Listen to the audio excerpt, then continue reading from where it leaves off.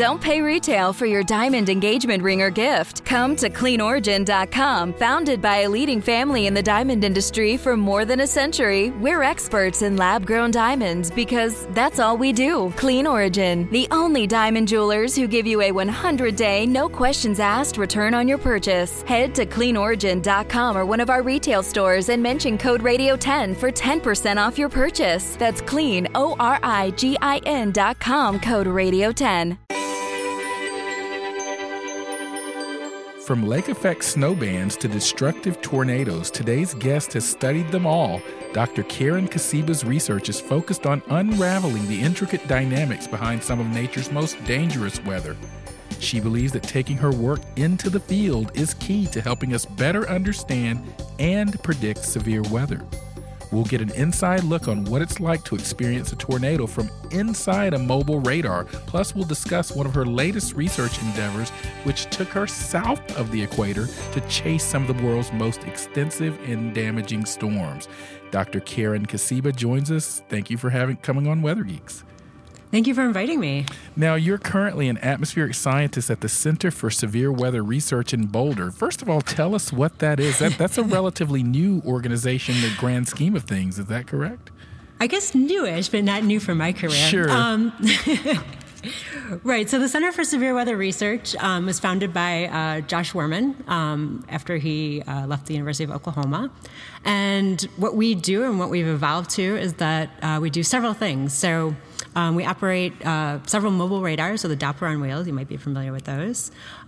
We operate those as part of the National Science Foundation. So we maintain them, we innovate, and we bring them out for projects that researchers are doing to study all different sorts of weather. And then the other part of what I do is I do my own research.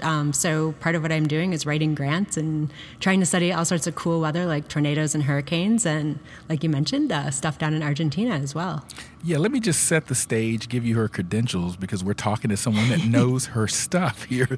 So she has a bachelor's degree in physics from Loyola University and a master's in physics and MAT, and I'm going to get you to tell me what that is, and teacher education from Miami University, and then a PhD in atmospheric science from Purdue University, which has a very good atmospheric sciences and meteorology department.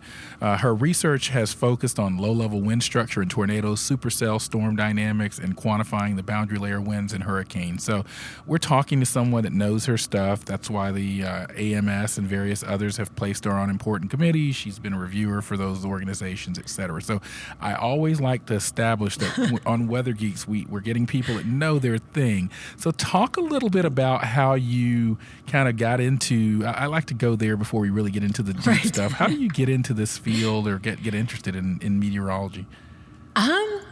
Good question. Some of it I've just sort of been lucky. So as you mentioned, I started out in physics, and I actually had no clue what I wanted to do when I grew up. So physics seemed really cool. It obviously explains a lot of things. It had a lot of different places I can go with it. But then as I started going through school, I decided I wanted to be outside more and sort of study the natural world. And when I was in graduate school, I had some opportunities present themselves in tornado research, which I was really interested in for getting out in the field. But then also really understanding that there's a lot of things that we don't know about severe weather. So there's a lot of things we don't know about tornadoes. There's a lot of things we don't know about hurricanes. And I found it really fascinating that I can get out there and collect data in these and try to move the field forward a little bit. Yeah, and I think one of the most recent examples of that is your work that you've been doing, I guess, down in Argentina. Tell us a little bit about this, because this is something that, you were just recently there. You wrapped this up in December of 2018. Tell us about this, the remote sensing of electrification, lightning, and mesoscale/microscale processes with adaptive ground observations. Boy, that's just screaming for an acronym. Relampago as well. And I worked at NASA for 12 years, so I know all about them. But tell us about Relampago. Right. I just want to say that was not my acronym. Good, even though we do. That's a long. The it's still a good acronym, but not mine. So Relampago actually does mean lightning, I think, in Portuguese. But Steve Nesbitt, who's a professor at the University of Illinois, was following up, I think, on a lot of his graduate research and things he's been thinking about for a while. And I was lucky to get the opportunity to work with him in this project. But basically, a lot of researchers have been looking at satellite observations down in South America. There's not a good radar network. There's not a sounding network. There's just not the same type of network that we have up in the States. And satellite observations were really saying that there's, these really big storms, these MCSs, these mesoscale convective complexes. They had high flash rates. They have very tall cloud tops. And if you look at it from satellite radar, they had high reflectivity with them. And the big question was, you have all these sort of severe weather parameters from satellite observations. What's actually happening at the surface? Because that just wasn't really known. So part of Relampago is really getting down there and getting at the surface and looking at what kind of storms are forming, what hazards are there, and then, comparing that to what we sort of see in the United States. Argentina has some unique topography that we don't have in the United States. So the idea that you could still get these really severe storms in sort of a different topographical environment was really interesting. So part of it was exploratory, with, directed questions, but part of it was also doing a comparison between what we get in the United States and what's happening in South America. Now with Weather Geeks, we have a variety of listeners, very much people with backgrounds similar to ours, but then just people a little curious about the weather. So I want to kind of speak to those folks for a second. Give us a 101 for those listeners on what you mean by what an MCC or an MCS is. Right. Sorry. Just throwing out a bunch of acronyms here. An MCS is a mesoscale convective complex. So those are sort of the big, beefy storms that usually produce a lot of rain and cover a lot of area, as opposed to, say, a supercell storm, which is more concentrated, a small cellular storm, but has different hazards associated with it. So this is just sort of one type of storm that could potentially produce severe weather. Yeah, and for those that are a little bit deeper into weather geekdom, MCCs, these sort of larger sort of subclass of MCSs, I would say, often have very well-defined satellite parameters. Maddox and others from the literature have discussed these as well. And then you have the mesoscale convective systems. I know in some of this research, actually one of my not my former student, but I was on his committee at the University of Georgia, Josh Durkee. Shout out to Josh Durkee out there at Western Kentucky, had done some research on these types of systems down in South America as well. So I am somewhat familiar with some of these types of systems, and it's interesting that you all have gone down there now, taking some of your sort of unique instrumentation, and that's where I want to pivot to now. What type of instrumentation did you take down there, and what will they tell us? Like I said, really almost any instrumentation you're bringing down there is new and providing just much more information than they have. Their radar network, they don't have that many radars, and they just came online, almost a year ago, and they're still working on them. So we brought down, of course, radars. So we brought down 3 of our Doppler on wheels X-band radars. We also really quickly built a C-band radar, which was fun and exciting, and we operated it for the first time down in Relampago. And then soundings, surface meteorological observations, so getting just basic state variables. And then also another C-band radar from CSU, Colorado State University, also came down there. So a lot of radars, but then just a lot of sort of basic state variables from surface obs and soundings. Yeah, and I love this discussion. This is what Weather Geeks is tailor-made for. We're going to definitely geek out today. So you hear Dr. Kasiba talking about C-band and X-band radars, S-band radars. If you pull up a weather radar, perhaps watch the radar on your news at night, those most likely are going to be what we call an S-band radar system.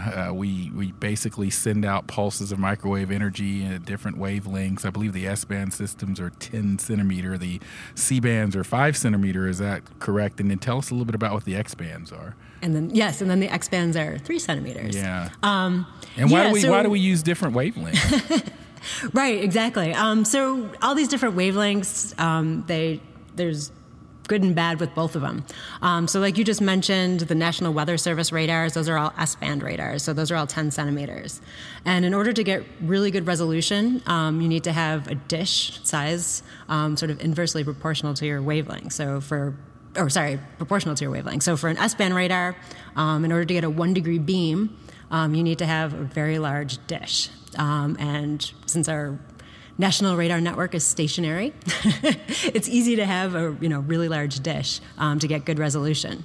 But for doing research, and in particular, if you're trying to move your radar, you want to go with a smaller wavelength radar. So an X-band radar is basically the largest frequency you could use and still get your radar down the road easily. Yeah, exactly. Yeah, no, and so, I was going to say, I worked at NASA Goddard, and I was the deputy project scientist for the Global Precipitation Measurement Mission for a while, and that's a spaceborne radar system that has a Ka and a Ku band radar, which is, a smaller smaller wavelength than anything we're talking about here. That's why we had to make them small, because you got to put them on a satellite. Yeah, and then of course, obviously, there's the problem of, so S-band, is really great because, you could have pretty high transmit power. You could for other frequencies too. But you also don't attenuate much, so you're able to see through these really rainy or storms with a lot of hail very easily. As you start getting smaller and smaller wavelengths, it gets harder and harder to see the back end of these storms. Your signal attenuates, and you're not able to see past a really high precipitation region or a region with lots and lots of hail in it. Yeah, anybody that has satellite television of any kind will know what she means when you talk about attenuation whenever it rains and you lose the signal. I want to talk about the sort of, you've been quoted as saying you're a firm believer, or not quoted, but I hear from researching you and the notes that our producers have provided that you are a firm believer in experiencing the weather from inside a mobile weather radar. And you've done that in campaigns like Relampago and Vortex Vortex, I would say, which we're going to talk about a bit later. Vortex 2, yes. And I guess Vortex 2, going to talk all about that. But why are you such a firm believer in that notion? Oh, I personally, I love being on the field. I like being out there and seeing that the data coming in is the data that I want to be seeing coming in. I like being able to, switch things sometimes on the fly. But again, I just kind of like seeing that I'm getting, being where I want to be right. in a particular storm to sample it. The comfort of your favorite seat is now your comfy car selling command center, thanks to Carvana. It doesn't get any better than this. Your favorite seat's the best spot in the house. Make it even better by entering your license plate or VIN and getting a real offer in minutes. There really is no place like home. And speaking of home, Carvana will pick up your car from yours after you finalize your offer. Visit Carvana.com or download the app and sell your car from your comfy place. And we're back on the Weather Geeks podcast. I'm talking with Dr. Karen Kasiba, and she is an atmospheric scientist at the Center for Severe Weather Research in Boulder, Colorado. Ironically, the name might sound familiar to the truest of Weather Geeks fans. If you go back to the television version of the show, Karen was the first ever Geek of the Week. So you have a little place in Weather Geeks and Weather Channel history. So congratulations on that. Thanks. Yeah, that was really fun. That's fun. I think maybe we should consider a Geek of the Week on the podcast. I got to talk to the producers about that, but really was neat to have you. And that the first guest of the show, the TV version of the show, was Dr. Chuck Doswell, and very tornado-focused show. So it was certainly appropriate. So I'm glad we're now circling back and now have you on as a guest on Weather Geeks. Well, thank you. Yeah. So let's kind of continue this conversation. Talk about the deployment. You take these radars around the world or to different parts of the country. What's a typical deployment like in terms of sort of step A to step Z in that process? In some ways, there's no typical deployment. Yeah, no. I was trying to think. I'm like, what is typical? Typical is there's a lot of work that goes on the front end of these deployments. From scientists and myself and other people in the facility designing the deployments, making sure that we could actually do what's being proposed for the science, that it makes sense, that it's feasible. So for example, in Argentina, the roads network there was different than the United States. The road quality is different than the United States. So we had to evaluate, how we park our radars in Argentina. And then there's a lot of just getting radars ready. People, there's months of prep to get radars ready to go out in the field and tested. But then once you're out in the field, it really depends on the project.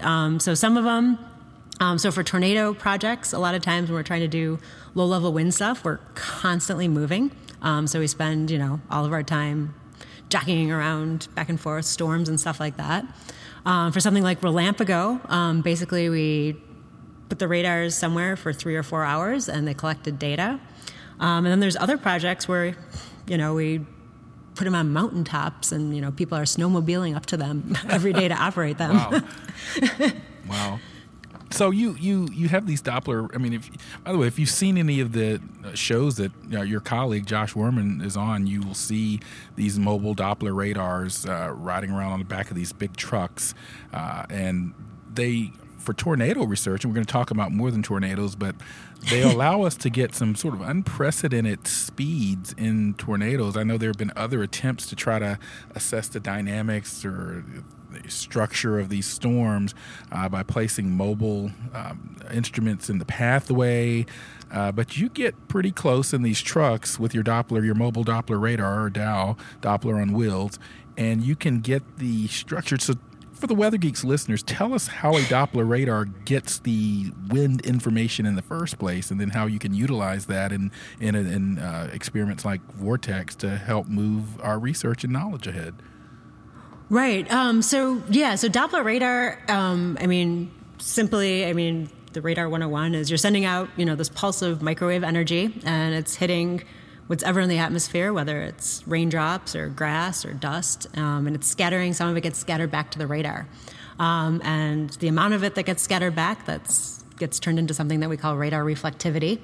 And then in terms of winds, what we get back is something called Doppler velocity. So unless the winds are blowing exactly to and from the radar, so parallel with the radar beam, that's the only time you actually get not really the true wind component, but the movement of the molecules or the scatterers in the air. Anything off that, you're only measuring a component of it. So that's why it's Doppler velocity, not really wind velocity necessarily. But there's ways of getting wind velocity. Yeah, no, a colleague of mine that I work with did my PhD under Peter Ray down at Florida State. I did some work with dual Doppler and triple Doppler radar, which allows you to kind of get the true component of the wind. But it's interesting because even with the bomb cyclone that actually caused us to have to reschedule this interview, and I saw people out there tweeting, radial or Doppler velocities as the actual true wind from the bomb cyclone, and I had to kind of tweet and remind a few people that's actually not the true wind, that's the radial. I mean, it's still impressive what you're showing me, but it's actually just a component of the wind. Do you see that a lot in terms of how people interpret the Doppler wind information?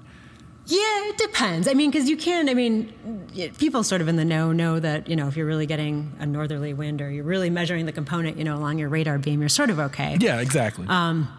But yeah, yes, and usually that's the strongest one anyway. Exactly. So what about the storms? The various experiments that you've been in. Talk to us a little bit about what the Vortex experiments, because there's Vortex 2, there's Vortex Southeast. Tell us a little bit about those and what you participated in those. What did you find? What did you learn? And why do we have them in the first place? Right. So Vortex, I always like to be like, yes, I'm not that old. I wasn't part of.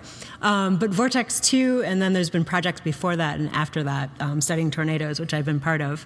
And Vortex 2 is a huge project. So that's one of these projects where you have 100 investigators out in the field. We had 6, 7, 8 radars out there. Lots of surface instrumentation. We probably had between radars and mesonettes and soundings, probably 50 pieces of surface instrumentation out there. And the idea really for Vortex 2 was studying, there's multiple objectives, but some of the main objectives were how do tornadoes form? And yes, we know. What's the answer to that? Let's talk. This is one of those cases where I want to deviate and go there and geek out a little bit because there are sort of these theories that have been swirling around, pun intended, on how tornadoes form. What's the latest thinking? Yeah, so the latest thinking. And I always feel silly when I say it. I'm like, it's hard, but in some ways, it is sort of hard. And there's been several theories, and things kind of come in and out of vogue. So there are basic stuff that we know, right? We know how mesocyclones form. We know the importance of needing a downdraft in these storms. And we all know that most supercells, which have rotation and downdraft, don't make tornadoes. So the big thing is, why not? So what's the difference between these rotating storms with downdrafts that make tornadoes and don't? So some of it's the property of the downdraft is one leading idea, and that's not necessarily new. Paul Markowski, many years ago, talked about buoyancy of the downdraft, and if your downdraft is too buoyant, then you have a problem that you're not producing enough vorticity. But if it's let me stop you right there. So we'll put a pause on that and we'll pick up there. But talk a little bit about what you mean when you talk about this buoyancy of the downdraft, because I think perhaps some listeners may think about buoyancy in terms of, hey, in meteorological world we talk about a parcel. It's warmer than the surrounding air it's rising into, so it's buoyant and rises. Or you might have a hot air balloon. If you need a more simplistic example, you warm that balloon, it's buoyant relative to the air it's warming into. So what are you talking about when you talk about downdraft buoyancy? In some ways, somewhat similar. I mean, in this case, they're not rising, so it's definitely not that kind of, it's negatively buoyant. Negatively buoyant. So things like decape and those types of things, sure. So I just want to make sure our listeners understand. So we're talking about sort of a negative buoyancy in a sense, right? But yeah, and how much of that is actually ideal is the question. Right. There's sort of a Goldilocks number of, how negatively buoyant your downdraft really should be. And that implies, and this is where we're trying to learn more as scientists, that implies that there's a lot of things going on in terms of storm processes. Why are downdrafts certain temperatures, and what's happening, or buoyancies, and what's happening inside the storm, whether it's thermodynamics, microphysics, which obviously feeds into the thermodynamics, to have these different temperatures and these different properties. And these are some of the really challenging things to study, to get observations in, and to sample. So that's why it's a tricky question, and it keeps not being solved, but people keep slowly moving it forward. I remember I asked Howie Bluestein this one time on the TV version of the show. I'm going to ask it to you as well. I think I've asked it to other tornado experts as well, like Victor Gensini and Chuck Doswell.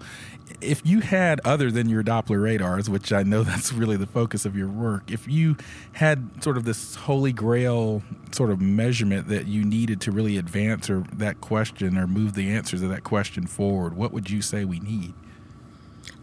I would say we would need above ground thermodynamics in and near the storm. That's something that we're lacking because it's challenging, and people, again, are trying to move this forward with different types of observations.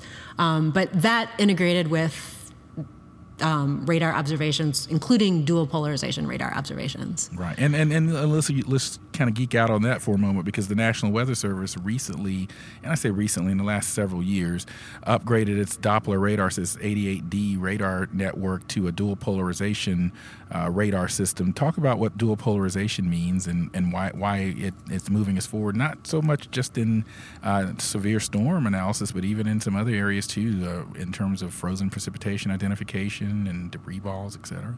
Yeah, no, dual pol is great, and I think, there's still so much to learn with it. Even though they've been, the 88Ds have been upgraded semi-recently, I think it's something that's still getting pushed forward, and people really are trying to understand how the dual pol stuff actually relates to microphysics and hydrometeors that we're observing. But basically, back in the day, and still radar still you could either transmit, so you're sending out a pulse of energy with your radar, and you can either have that pulse of energy be horizontally polarized or vertically polarized. So it could either be in the horizontal plane or the vertical plane. And traditionally, radars were just sending out the pulse of energy in the horizontal plane. So what you got back was things that are scattering back from that horizontal plane of energy that was sent out. But what a lot of radars do now is they send out both a vertical and a horizontal polarized signal. And what that tells you then is it gives you information about, not just the horizontal plane of something, but the vertical. So instead of, saying something's wide, you could say something's tall and wide, which, for hydrometeors, that's very useful in terms of identifying, shapes. There's other things, how these signals are correlated to one another. So whether or not your return from your horizontal is correlated to your return from your vertical. And you could slice and dice these in not an infinite number of ways, but a lot of different ways. And they tell you, again, just different properties of what the signal's propagating through, or what the shape of the stuff that the signal's propagating through. Yeah, and you can infer from that. Exactly, and it's been really helpful for distinguishing where the rain-snow lines may be in winter weather events, or in the case of the correlation coefficient that you were talking about. It's not a predictive signal, but it's diagnostic in the fact that the correlation coefficient can identify what we have come to know as the debris balls, or the debris ball signature when a tornado is happening. And I noticed I tried to avoid say when a tornado is on the ground, because that's actually one of my pet peeves, because by definition a tornado means it's on the ground. On the ground, right. But I think that this dual pole, this raises a question: do the dowels, the Doppler on wheels that you use, are they dual pole systems or just Doppler? No, they're dual pole, Okay. and they're actually sort of a fun, fancy dual pole. Yes. If you want to know more, no, but they're I do want to know more. dual Keep going. Yeah, so they're dual pole, and they have a bunch of different things that they could do. So one of the things is that when you're scanning with a dual pole, some of the dual pole parameters, you need to scan slowly in order to get enough independent samples. So what we do to get around that is that we send out 2 X-band frequencies at once, or quasi at once, which are separated by a certain amount. So we get back independent samples that way. And we're able to scan 50 or so degrees per second, which means that we could complete 1 360 in about 7 seconds. And other dual pole radars, a couple can do that for other fancy reasons, but most can't. The other thing we could do is we could, and this is sort of a little known or not quite as used except for probably people who really, really do microphysics, is that we could transmit in one channel at 45, so typical dual pole 45. And then the other channel we could just transmit in one polarization, so for example, H. And then we get back what we call cross-pole products. So it opens up a whole new world of different types of correlations and relationships that you could look at in that sense. And one of those being something called LDR, which, again, it's sort of something people are looking at, but it's not quite at the forefront of all these studies yet. Yeah, that's a good point. I teach radar meteorology at the University of Georgia, and I rarely bring up LDR. Right. I bring up some of the more common. I do mention it, but yeah, you're right. That's really getting into some very advanced polarization radar meteorology there. And we also transmit, since we have 2 frequencies, we have 2 transmitters, and they're pretty high powered. So that also is good for both some penetration of the storm, but also helping with clear air return, which also has interesting features in it as well, pre-storm, for example. CarMax is putting peace of mind back in car shopping by putting you in the driver's seat to find a ride that's right for you. Because at CarMax, we believe you shouldn't just settle for a car. You should love your car. That's why every car we sell is CarMax certified quality, so you can be sure with upfront pricing that's the same for every customer. So don't settle. Find love at first drive and start shopping now at CarMax.com. CarMax, the way car buying should be. And we are back on the Weather Geeks podcast. I'm Dr. Marshall Shepard from the University of Georgia, and I'm talking with Dr. Karen Kasiba, who is an expert on all things severe weather, mobile Doppler radars, and was the first ever Geek of the Week on the television version of Weather Geeks. Thank you for joining us. Karen's been involved in various field campaigns. We were talking earlier about Vortex. She's been involved in one called the Plains Elevated Convection at Night, or Pecan, depending on where you're from. She's involved in the tornadic winds in situ and radar at low levels, TWIRL, Ontario Winter Lake Effect Systems, OWLS. That's where I want to land, on OWLS.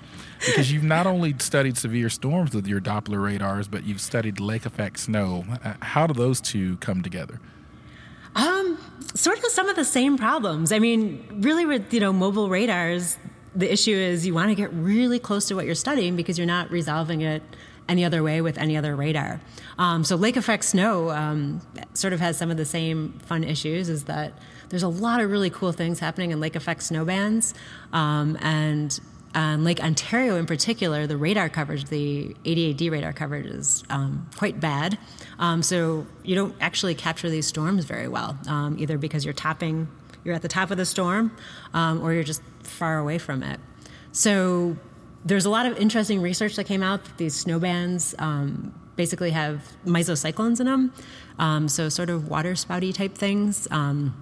And one of the questions, or at least one of the questions I was involved with answering and caring about, is how many of these storms actually have these circulations in them, and what are the impacts of these circulations, both on the band structure of these lake effect snow bands and how much precipitation that they're producing.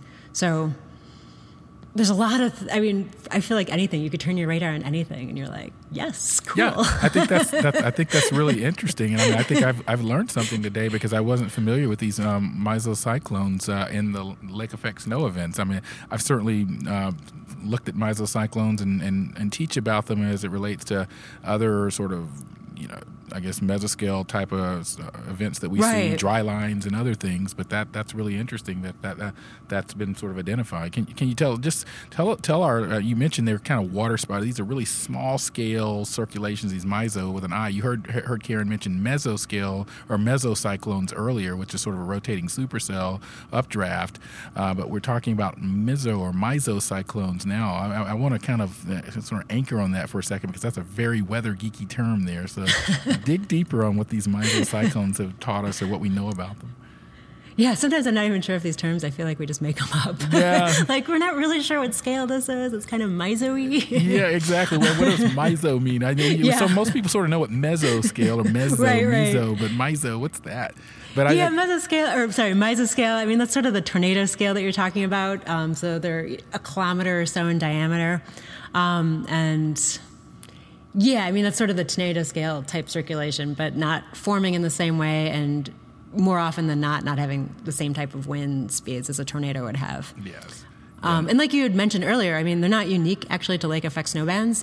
These are probably pretty similar to what people are seeing in dry lines, and, convergence lines, off the coast and land breeze, type circulations. Are these the type? Are they? This is giving me. You just made me think of something because there are tornadoes that happen that are non-supercell tornadoes, the types of things we often see in Florida. Where when I was at Florida State, or sometimes in water spouts. Or are these meso or mesocyclones sort of the parent circulations that lead to these non-supercell type tornadoes, or is that something different? No, those are actually the same thing. So they're the same circulation. And again, these actually do have a lot of similarities, and they're on the same scale as these non-supercell tornadoes or water spouts. They form probably in the same type of way, where you get a lot of convergence and sort of a shearing instability.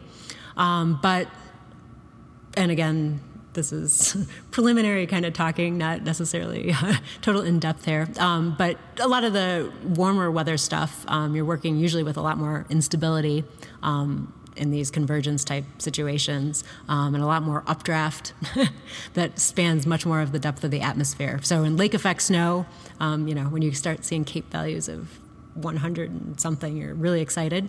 Right. Which wouldn't be the case in any sort of warm season event. And lake effect snow, too, is pretty shallow. You're talking, 2, 3, 4 kilometers, maybe. Yeah, and you've heard Karen and I mention CAPE a couple of times, convectively available potential energy. It's just a measure that meteorologists look at to see how the likelihood that if you get a parcel of air to rise, it's going to keep rising on its own, essentially. Now, I want to kind of pivot to a discussion of your experience as someone that likes to go into the field. Is there one field program or experience or storm that stands out in your mind as either a favorite or an OMG moment? Yeah. Well, there's a lot, actually. But there's a few that sort of stand out in my head. Yeah, it's funny. So when I do tornado research, I'm really focused on getting the data and keeping teams safe. So I'm really not watching the tornado out my window or anything. I'm really looking at a radar and just thinking where it's going to go, how strong it is, where it's going to go, how strong it is, where it's going to go, how strong it is. And that's sort of my only thought ever when I'm in the field with tornadoes. So it's a very sort of business, approach to it. But for hurricanes, I do a lot of hurricane research, and there's a lot of work you do on the front end to decide where to put the radar trucks in a safe area to measure hurricane winds as the hurricane is coming ashore. But once you're actually in the hurricane, you can't do anything. You're stuck there. So hurricanes have definitely been oh my gosh. The first one I did, I was like, whoa, this is windy. more so than even being in the environment of some of these big EF 3, 4, 5 tornadoes. You say the hurricane one kind of shook you up literally the most? Yeah, hurricane literally shook me up the most. The first one I did, it was 2004. I remember, that shook me up. I was like, oh, God, this is kind of, I don't know what. I don't think I was really thinking about what a hurricane intercept was. And then for a couple of years, I'm like, I don't think I'm going to do hurricanes. I think that's really interesting. And I think maybe listeners may be surprised at that. But here you got one of the top experts in the world. She goes out and sort of in the environment of these tornadic storms, which I think really people think about tornado and twister. I mean, all the violence of a tornado, which rightfully they should. But these hurricanes, I think they're seen as big and powerful, but I think sometimes people, I'm going to go and stand out in them. But you said that one really shook you up. That's interesting. Yeah, Hurricane Frances, 2004. Yeah, that would definitely be my. But no, I mean tornadoes too. I mean, don't get me wrong. I think the difference is you actually have decisions in a tornado to make. So you're really just, like I said, it's sort of just business, like where to go. But hurricanes at a certain point, you're just like, I guess I'm just here for 13 hours. Right. And that's the other thing I think that's a bit scary about a hurricane is, they are so large scale. Yes. So, you get the eye coming through, and you got the backside, and then you got all of the other side of the storm coming through. So it's just a sustained storm. Yeah, particularly if they're strong. So that's really interesting. What about what are some other sort of experiences that you've had that kind of just over the years that just kind of come to mind? I'm trying to think. In tornadoes, I mean, there's our famous, I always call it the NASA time, where one of us was using, kilometers and meters as we should have been, and the other one was using feet as they shouldn't have been. And that can create problems. That created problems. There was some tense radio chatter between myself and my colleague. I won't say who was in the right, but it was me. So I remember that because that was interesting. It was a tornado after dark, so not usually something we do, but it was a really weak tornado. I want to ask you something because I think you do have some involvement in Vortex Southeast, and just recently in the Southeast, we've had a very significant outbreak in Alabama and Georgia. Right. And these storms in the Southeast can be a little bit different, although these are some pretty intense supercells with the type of tornadoes you would expect. But we oftentimes here in the South get these what we call QLCS type systems, these quasi-linear convective systems that have tornadoes that spin up on them. Any particular challenges from your lens as an expert on the tornadoes here in the South? Yeah, I mean, there's lots of challenges with those. And I mean, I think part of Vortex SE, which is a great project, I think what the struggle is trying to figure out an observational strategy that works in the Southeast. Because you can't take what you do in the plains and, like you said, you can't do that in the Southeast. I mean, you get tornadoes that form more prominently as part of these QLCSs, or that form at night, or that there's just so much rain around that there's just no visibility to what you're doing. So part of the Vortex SE challenge has been trying to figure out how to deploy radars in that environment, and that's still been an iteration process. Because we're so dense, we're a bit more densely populated here than the Great Plains as well, and that creates problems on the other side of the ledger. In that, because we are so densely populated here in the Southeast, and some of the structures and mobile homes are more prevalent from a socioeconomic standpoint in this region, you often see significant loss of life and property, as we saw there. In fact, if you're listening to this, make sure you check out the Weather Geeks podcast that we did with Dr. Walker Ashley, where he discussed that recent event. So I was curious what your perspective on these types of Southeast systems were. Yeah, no, like I said, it's very challenging. I mean, I didn't even mention trees and hills and, all that too. And some of these storms, I mean, again, if you don't, not that you should go out and check that you have visibility, but it's, hard when you don't have any visibility. It's hard when you're densely populated, there's forest. And also, these QLCS tornadoes, they don't have the same type of lead time as supercell tornadoes. So you don't have the same, this last outbreak, I think the weather industry did a fantastic job warning and getting out information, but it's still just a challenging environment to work in. Yeah, it really is. That's something that I've been struggling with, because we knew for days that environment was going to experience those types of storms, but yet to someone that it comes up on them that day, or they weren't paying attention or didn't get the message, it feels like to them it came without warning. We often see that headline when we're driving. We're as meteorologists, we're like, no, there's plenty of warning. There were days of warning, but it's all about relative perspective. So I've been struggling with that from a messaging standpoint. Right, and I think the other challenge, and again, I'm not studying the socioeconomic impact, so I say that with all caveats. One of the challenges is that the warning, and these should get warned. I mean, I'm not saying they shouldn't. Is people remember the time that nothing happened, and there's sort of that false alarm rate problem that people, I think, can get into too, or get complacent with. And I mean, you can understand why, I think. Oh, absolutely. Yeah, we've talked to Jen Henderson and colleagues a couple of months ago on some of these very topics on a podcast. So very challenging problem that our colleagues in the social sciences world are studying, and we support them. Want to pivot one last time. I'm unfortunately running out of time, but this has been one of my favorite podcasts because I just love to geek out with fellow colleagues on these topics. Rumor has it that there's a prize-winning bridge on display back at your house or at your home. What's that about? And did you know that at a young age? And I suspect I know the answer to this. Did you know at a young age that you wanted to study meteorology? No, I didn't. I definitely did not know that, but I think it was the right choice, and I think actually the field and the way that I'm studying it too, it just meshes with my personality. I'm probably not master of anything, but... Well, what's the bridge then? What's the prize-winning bridge? Oh, the bridge was a bridge building contest that you build like these balsa wood bridges, and the one that I built one year finally won. Oh wow! So didn't break. I thought the notes were taking me down the road of that it was a weather connection, but there was no weather connection at all. No weather connection. Aha!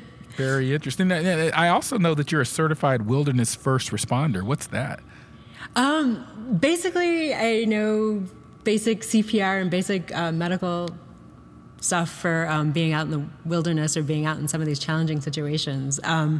We often deploy. I talked about deploying in hurricanes. We had deployed our trucks on top of mountains. There's a lot of times that we're in situations where we're not that close to getting any sort of emergency help. So it's good to at least know the basics for my colleagues out there. What do you like to do when you're not traveling all over the place studying storms? Just travel all over the place. So just the travel part. Just the travel part. Yeah, you sound like my daughter. She would have probably answered that way too. Now, one of the things that I find most impressive about you, in addition to your outstanding scholarly work and contributions to the field, you're a woman in a largely STEM field. What advice would you give to other young women out there that are considering a career in this field or any STEM field?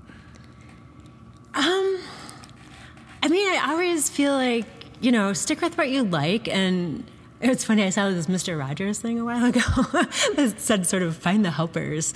I feel like I've always been lucky, or maybe it's just ended up that way, that I'm working with really good people. I have really good mentors, and the teams I'm working with, or the teams, myself or my mentors are putting together, are pretty solid, and I enjoy that. So I think it's sort of finding your niche, but it's not just finding your niche. It's kind of finding your team or your people. Now, if anybody wants to, because I think you're a fascinating scientist, and I think perhaps some people that are listening may want to follow up or know more about you. Is there a website or a social media site where they can learn more about you? I'm pretty erratic, but I do have Twitter. What's your Twitter handle? I think it's just my name. Okay. Karen _Cosimo. Yeah. Okay. Again, I'm pretty erratic with that, but people could always email me too. Yeah, definitely check her out on Twitter, or check out the Center for Severe Weather Research in Boulder, Colorado, because unfortunately we have to end the podcast here. Karen, thank you so much for joining us on the Weather Geeks podcast. I've really enjoyed this discussion. Well, thank you. I appreciate it. I enjoyed it as well. And that's all we have time for right now. Thank you for listening to the Weather Geeks podcast. I'm Dr. Marshall Shepard from the University of Georgia.